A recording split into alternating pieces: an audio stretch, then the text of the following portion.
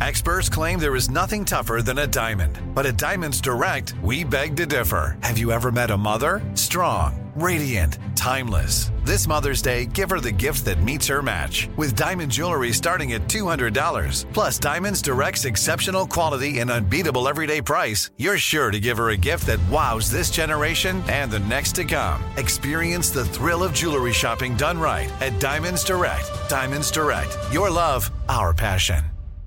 I'm Tracy from Stuff You Missed in History class. Are you a small business owner or even someone who dreams of entrepreneurship? Then check out Season 2 of Mind the Business, Small Business Success Stories from iHeart Podcasts and Intuit QuickBooks. Join hosts Austin Hankwitz and Janice Torres as they interview entrepreneurs sharing insights around starting and nurturing a small business. You won't want to miss these inspiring stories of entrepreneurship and discovering ways to business differently so you can too. Planning your next trip? Choice Hotels' family of 22 brands has over 7,400 locations and the perfect hotel for any traveler you want to be. Like a Cambria Hotel, serving up locally inspired craft cocktails for all my folks who maybe want to meet up and talk about Mad Royals. Check into a Radisson Hotel with flexible workspaces for you strivers who listen during business travel. Or a Comfort Hotel with free hot breakfast, family-friendly pools, and big spacious rooms for the parents who listen with their kids and need a little retreat. What are you waiting for? Join Choice Privileges and start earning points toward your next stay. Find a stay for any you when you book direct at choicehotels.com, where travels come true. What does every grocery store aisle now have in common? Products that come in paper packaging. And not just the obvious ones like cereal boxes and juice cartons. From beauty products to boxed water, there are more opportunities to go papertarian than ever before. So why should you? Because paper comes from a renewable resource and can be recycled up to 7 times. Simply put, it's the smart choice for the environment. And it turns out the easiest choice for you. Learn more at howlifeunfolds.com/papertarian. Welcome to Stuff You Missed in History class from HowStuffWorks.com.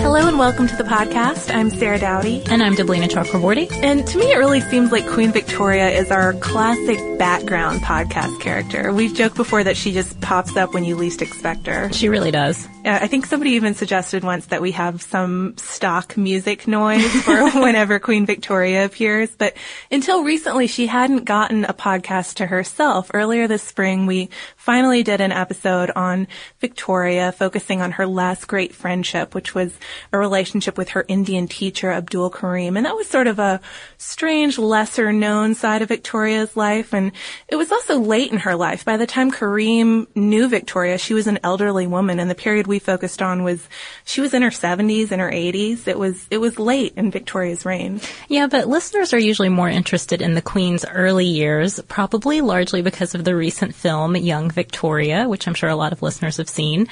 It's all about romance, ribbons, and no 9 kids in the picture yet for Victoria and Albert. So we're going to talk about that side of Victoria's life, her romance with her husband specifically, but we'll also revisit one of our common themes, which is that of the sad royal childhood. And to understand that, we have to first look at why Victoria became a queen in the first place. Yeah, so it's pretty remarkable that the throne went to Victoria because her father was the 4th adult son of George III.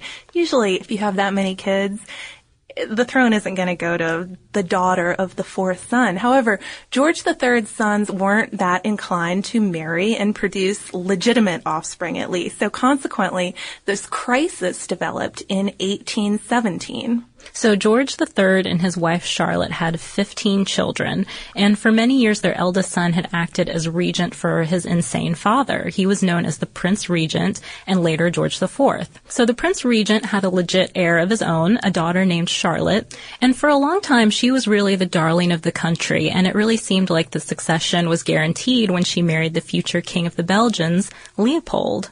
But in 1817, at age 21, she died in childbirth and her son was stillborn.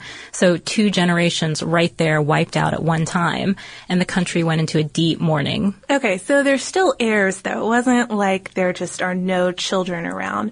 But the heirs are mostly middle-aged princes, and they don't have kids. So the race is off. The first prince of the blood, the first son of George III, to make an heir, gets his debts canceled by the Prince Regent. So a pretty good deal, because a lot of these guys are into gambling and fast living anyway. Yeah, but it's not as easy as it seems, right? No, it's not at all. So the Prince Regent, will obviously start with him. He's the eldest son. He was separated from his wife, so there's no chance there of another heir. The same went for the next in line, the Duke of York, and after him, there's the Duke of Clarence, the third son. So he took this challenge up, if you could call it that, and he married a German princess, but unfortunately none of their children survived infancy. So the next son in line, it all came down to the Duke of Kent, and he dumped his longtime mistress and married a woman who had already had children, so he knew she was fertile. Victoria Mary Louisa, who was the daughter of the Duke of Saxe-Coburg-Saalfeld, and she was also the widow of a German prince. So, bingo. We have our winners in this couple, finally. Yeah, it sounds so unromantic when you say fertile, when you put it that way, but that is what it was all That's about. What he was going for. And once the Duchess became pregnant, the Duke of Kent started making plans for the child to be born on English soil. They'd been living in Bavaria at the time. And he wrote that they need to get back in order to, quote, render the child my wife bears virtually as well as legally English.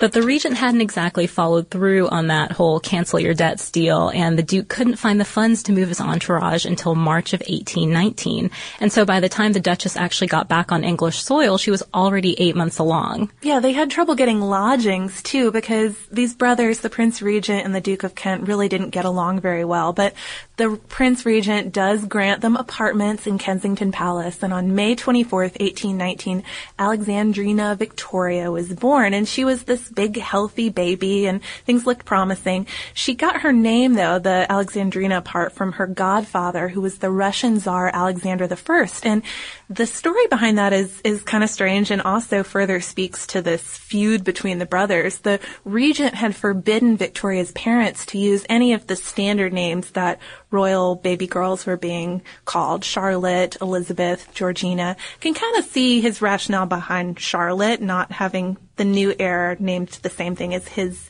deceased daughter, but still a weird stipulation. Yeah, and as a result, the people of England still weren't entirely sure what her name was, even up to the morning of her accession at age 18. Yeah, Alexandrina or Victoria, even though she had actually always gone by Victoria as a girl in her home. But the little princess was really born just in the nick of time, though, for this family, because only 8 months after her birth, her father, the Duke of Kent, died. And so 6 days after that, George III died, and that made the Prince Regent finally George IV, and that made Victoria third in line to the throne after her two uncles. But she gets even closer as the years go by and these uncles start to die off. When the eldest of the two uncles died in 1827, she was obviously one step closer, and eventually when George IV died and her uncle, the Duke of Clarence, became William IV, Victoria was next in line from the throne. So from birth, she was raised to be a likely queen, although not a guaranteed queen.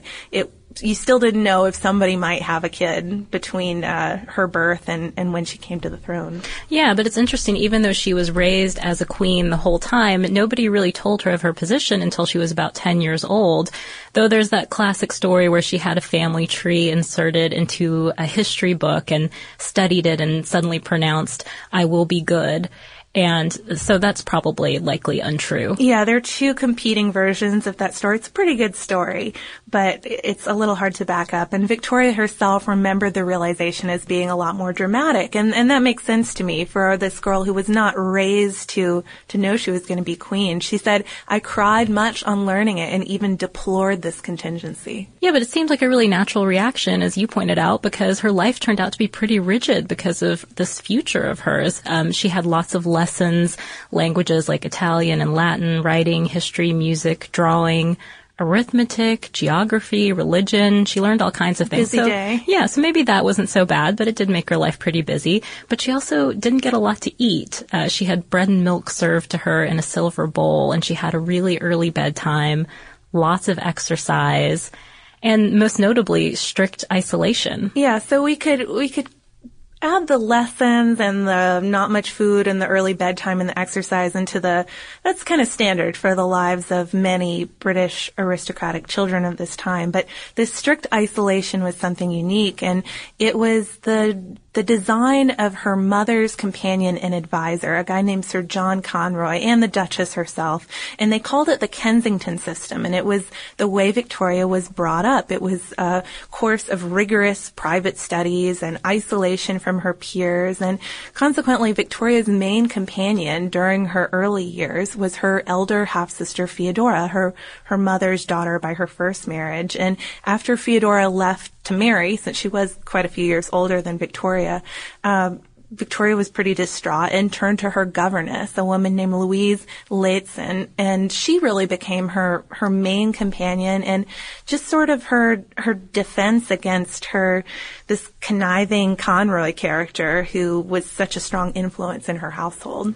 Yeah, and she really needed it because Conroy even kept her away from her own family. He encouraged the Duchess to keep Victoria away from her, quote, wicked uncles, and by isolating Victoria from her paternal family, the royal family. Right. Conroy hoped to create a better position for himself should William IV die before Victoria's majority. And that was really the plan, because hopefully for Conroy, if William IV died, then the Duchess of Kent would become regent, and because Conroy controlled the Duchess of Kent, he would essentially rule England. So it was all a play for power. Definitely. And at one point, when Victoria was sick with a serious illness, Conroy and the Duchess even tried to pressure the 16-year-old princess into extending her minority from age 18 to age 21.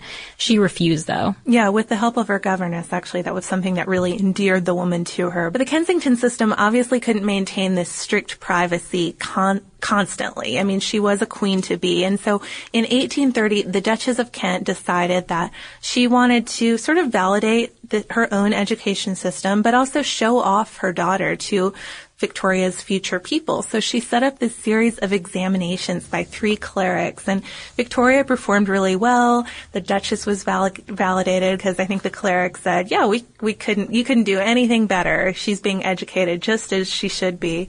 But the Duchess also arranged for Victoria to travel some and see her country, and that was a pretty major event in young Victoria's life. Yeah, and in 1832, before Victoria toured the Midlands and North Wales, she was given a journal by her mother, and she kept a journal for the rest of her life. I think we talked about that a lot in the Victoria and Abdul Karim episode. Yeah, so we know that she eventually even starts journaling in Hindustani, which is pretty impressive. Yeah, but what's interesting is when you look at these early journals, sometimes the politely restrained entries in Victoria's journals of that time period contrast with the, quote, behavior books that she kept from 1830 and on for her governess. And these books basically, I mean, you told me a little bit about them, Sarah. Yeah, it's basically like her governess wanted her to judge herself. So write down her opinion on her conduct, on how she performed in her studies for the day, and do that every single day. So a real self-judgment. So just to illustrate some of the differences you'd see between the two sometimes, in one behavior book entry from September 1832, she wrote that she had been very, very, very, very horribly naughty with many exclamation points. All caps, too. All caps. But on the same day as the horribly naughty entry, all she wrote in her own journal is that the heat was intolerable. Yeah, so, I mean, I think this gives you sort of a sense of Victoria as a young girl. She's sort of dramatic. She has this dramatic flair to her, maybe melodramatic, some would say. But she's also good at either concealing things or just sort of playing it cool, not divulging everything in her journals, maybe because, I don't know, afraid a parent might read it, or just practicing for the restraint she would need as queen. So she had a lonely childhood, but not a completely miserable one. She had a ton of pets. She liked playing dress-up. She liked writing. She wrote compositions inspired by popular novels, and she also watercolored and would paint costumes and poses after attending the theater or concerts. And she was also strongly attached to her uncle Leopold, her mother's brother and the one-time husband of the Charlotte who had died in childbirth, the one we mentioned earlier in this episode. He lived in Surrey until becoming king of the Belgians in 1831, and it's through Leopold's work that she meets her future match. Yeah, so only 3 months after Victoria's birth, her mother and Leopold's other brother, the Duke of Saxe-Coburg-Saalfeld, also had a child named Albert. And it's really kind of cute. Victoria is born at the beginning of the summer and Albert's born at the end of the summer. But Albert was the second son with no fortune coming his way. So all along, from his birth, his family kind of hoped for this match with cousin Victoria, since she clearly had some good things coming to her. So for Victoria's 17th birthday, the family starts to try to put this plan into action, and Albert and his brother Ernest and his father all visited England. But Albert was kind of an awkward teen at this point. He sounds really awkward, actually. He had fainting spells.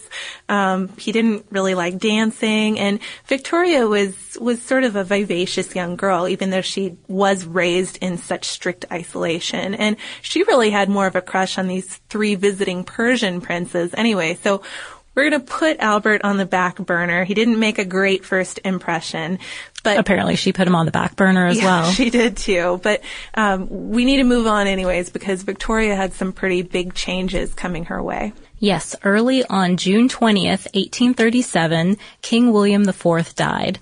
He had managed to stay alive just long enough for his niece to reach majority. She was barely 18 when he passed away. And after being told of her new position, Victoria met with the Privy Council, and they were really impressed with her. She carried herself well, she spoke well, plus it was sort of romantic to have this teenage queen. Well, and she's really an unknown quantity at this point because of the Kensington system and the way she's been raised. But for Victoria, it was just a total relief. She was free at last, and she moved to Buckingham Palace, and for the first time she had a room to herself, and she's sort of on bad terms with her mother because of the way she had brought John Conroy into her life and all of that, and pushed her mother away into faraway apartments in Buckingham Palace and sent Conroy off entirely, and really enjoyed her independence and sort of lived it up as you might expect a teenager too, but later said it was the least sensible and satisfactory time in her whole life. So she clearly realized that she overindulged a little bit in her newfound freedom, didn't maybe take her role as seriously as she wished she had later. And there were some errors that she made in that early period. She started a close relationship, for example, with Lord Melbourne, then Prime Minister. He boosted her self-confidence, but also shaped her politics. She became a Whig at this time, and taught her to partly ignore social problems or write them off as the issues of agitators. Yeah, and that partisanship, which of course the Queen was not supposed to be overtly partisan like that, really led to trouble, and 2 crises broke out in 1839. And the first was the Hastings affair, and this is just sort of a scandalous would-be pregnancy story, but basically Victoria forced Lady Flora Hastings, who was a maid of honor with Tory connection, so divergent from Victoria's own politics, to undergo a pregnancy examination. And it turned out that Hastings was not pregnant. That was sort of scandal number 1. Then within a year, Hastings died of a tumor that hadn't been diagnosed by Victoria's physician. Scandal number 2. While that's going on, though, there's another issue brewing. Yeah, the bedchamber crisis, which occurred when Melbourne resigned in 1839 and was replaced by Conservative Sir Robert Peel. But Victoria wanted to keep her old Whig ladies of the bedchamber, so Peel wouldn't take office, and this caused a huge scandal. Yeah, so Victoria's desire to be independent, that's probably kind of at root of the 2 scandals we just mentioned, but independent as in single, too. That desire did not go over well with Parliament, with her people. She needed an heir. So Victoria reluctantly started to interview eligible Protestant princes. It was kind of slim pickings. So in 1839, she invited cousin Albert back to England from his studies at the University of Bonn, and he's not an awkward teenager anymore. Victoria is smitten. She wrote in her journal, "Albert really is quite charming and so extremely handsome. A beautiful figure, broad in the shoulders, and a fine waist. My heart is quite going." Yeah, he was the one, and she liked what she saw, and since he was not allowed to, Victoria proposed marriage just a few days later, and the couple were married that February 10th, 1840, and It wasn't the most popular marriage match that could have been, at least at first. Parliament wasn't pleased that the crown was about to get even more German. That's how they saw it. The couple even spoke German at home, so that was a big deal. And also the British aristocracy found Albert to be overly moral, too academic, and too artistic. But the marriage also ironed out some of Victoria's controversies for her. People were happy, at least, that she was married and there would be an heir in the future. Yeah, and it certainly changed the way Victoria planned to rule, which we're going to look at as well. Yeah, and this is about where the movie Young Victoria leaves off. I think they have the conjoined desks and it's super cute, but that's not exactly how things were going. So the desks did exist, though. I was pleased to learn that. So for the first few months, Victoria was really determined to stay independent. She liked ruling on her own, and so they did work at those conjoined tandem desks, but Albert only got to blot her signature, which for a very ambitious and talented and educated man, this was pretty frustrating. But of course, we all know Victoria starts to have lots of kids, and biology really changed the course of things for her. She got pregnant within weeks of the wedding, and bit by bit, Albert started to take on more important tasks. He would send dispatches. He'd attend meetings with ministers. He even got the key to the secret boxes. And over time, he also started to change the way Victoria thought about things and affect her politics even. Her governess was dismissed, who had been the former main influence in her life. And in 1842, there was an attempt on her life. And the kids just kept on coming, too. Right. Well, there were so many of them. We're just going to list off their names really quickly. Princess Royal Victoria, also known as Vicky. Prince of Wales, the later Edward VII. Princess Alice. Prince Alfred. Princess Helena. Princess Louise. Prince Arthur. Prince Leopold. And Princess Beatrice. And the grandchildren started arriving only 2 years after her last child was born. So she did not have a gap in mothering, so to speak. No, she really didn't. And because she was out of commission so much of every single year, Albert really took on an almost regent-like role. And he did, in fact, get a regency bill that allowed him to act in the event of Victoria's death or incapacity. But by 1845, an observer named Charles Greville wrote, quote, "It is obvious that while she has the title, he is really discharging the functions of the sovereign. He is the king to all intents and purposes." Yeah, and Albert saw his role, though, as advisor to the Queen. As he later told the Duke of Wellington, his goal was to, quote, "to be the natural head of the family, superintendent of her household, manager of her private affairs, her sole confidential advisor in politics, and only assist in her communications with the officers of the government, her private secretary, and permanent minister." But he'd do all that at the expense of his own identity and pretty much working himself to death in the process. Yeah, so he wasn't going after titles or public recognition. He just wanted to play this role and do it for Victoria and to hopefully do good, or at least that's how he saw it. So their marriage, though, was generally considered to be a happy one and something that really set a model for people in the Victorian era. They focused heavily on educating their children. They had these sort of middle-class tastes, especially Victoria, because Albert did, after all, really like science and technology and art and that sort of thing. But Victoria liked reading Dickens novels and going to circuses and seeing waxworks, that sort of thing. And the couple also liked their privacy, and they're really famous for that. Albert built residences at Osborne and Balmoral Castle for them to escape to, and as I think we mentioned in the Kareem Abdul episode, those retreats really become even more important maybe to Victoria in her later life. Right, but Victoria also shouldn't be thought of as the model Victorian wife and mother figure. She had serious postpartum depression at times, and she did not like being pregnant, and she really didn't like babies that much in general. She didn't even really like kids.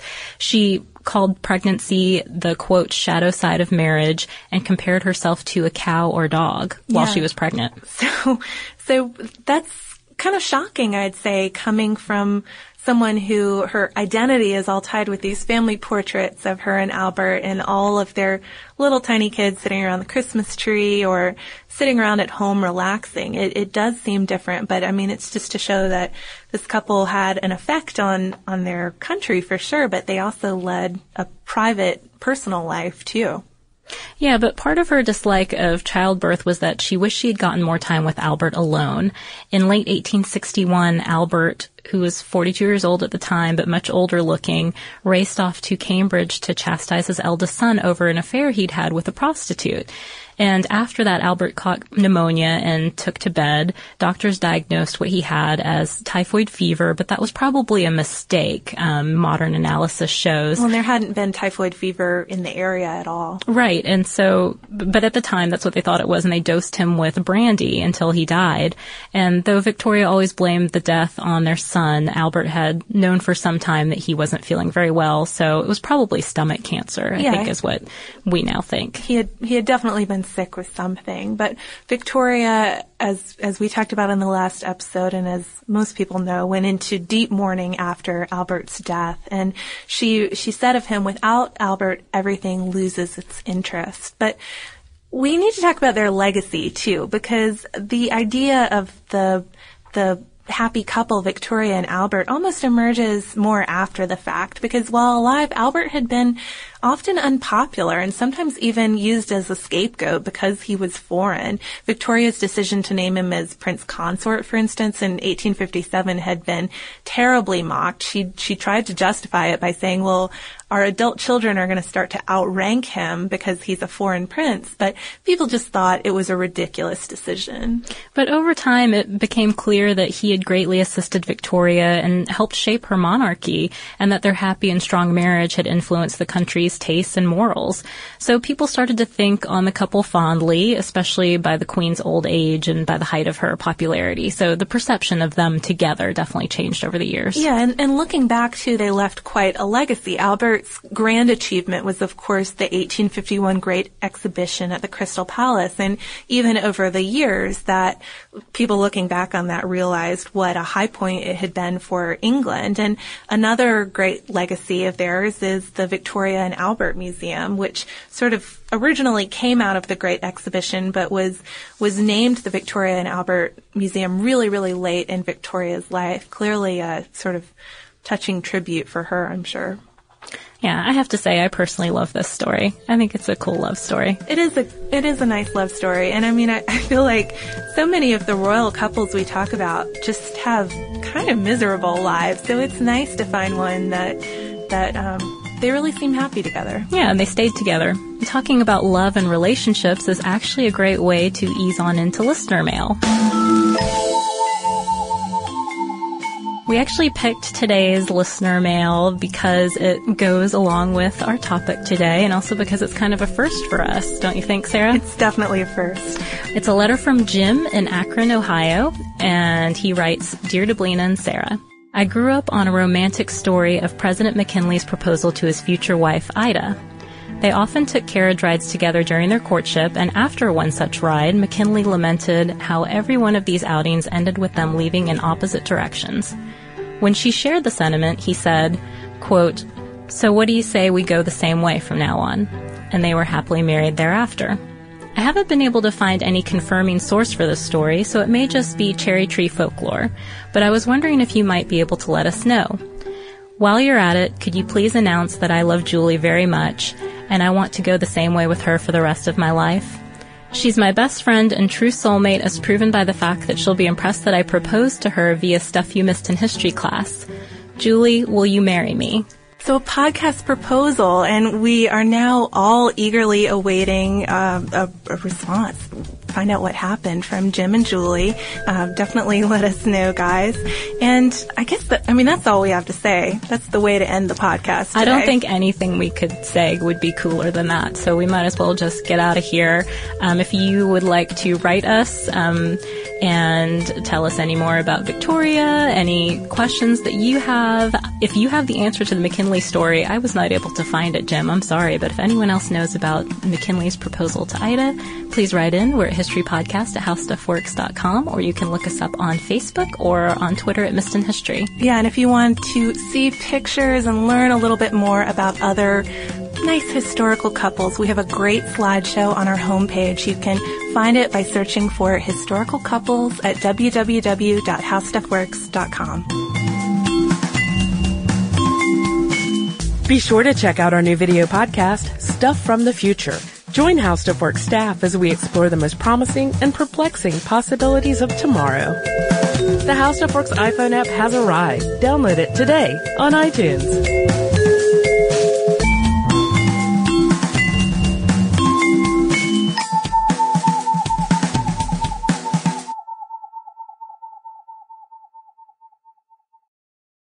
Xumo Play is your destination for endless entertainment. With a diverse lineup of 350-plus live channels, movies, and full TV series, you'll easily find something to watch right away. And the best part? It's all free. Love music? Get lost in the 90s with iHeart 90s, dance away with hip-hop beats, and more on the iHeartRadio music channels. No logins, no signups, no accounts, no hassle. So what are you waiting for? Start streaming at play.xumo.com or download from the app and Google Play stores today. All you can stream with Xumo Play. Xfinity has free premium networks for everyone this month, no matter what kind of entertainment you love. Addicted to true crime? Catch killer cases and more spine-tingling shows on A&E Crime Central. Crave adventure? Explore Asian action movies on Hi-Ya. Searching for something extreme? Check out skating, snowboarding, and more on Fuel TV Plus, the global home of action sports. And find crowd-pleasing bops on iHeartRadio's Hit Nation playlist. There's new free shows and movies to love every week. Say free this week in your Xfinity voice remote. This is Malcolm Gladwell from Revisionist History. eBay Motors is here for the ride. With some elbow grease, fresh installs, and a whole lot of love, you transformed 100,000 miles and a body full of rust into a drive that's all your own. Brake kits, LED headlights, whatever you need, eBay Motors has it.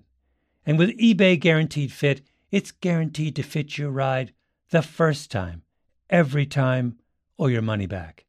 Plus, at these prices, you're burning rubber, not cash. Keep your ride or die alive at ebaymotors.com. Eligible items only. Exclusions apply. Asking the right questions can greatly impact your future, especially when it comes to your finances. So if you're looking for a financial advisor you can trust, certified financial planner professionals are committed to acting in your best interest. That's why it's got to be a CFP. Find your CFP professional at letsmakeaplan.org.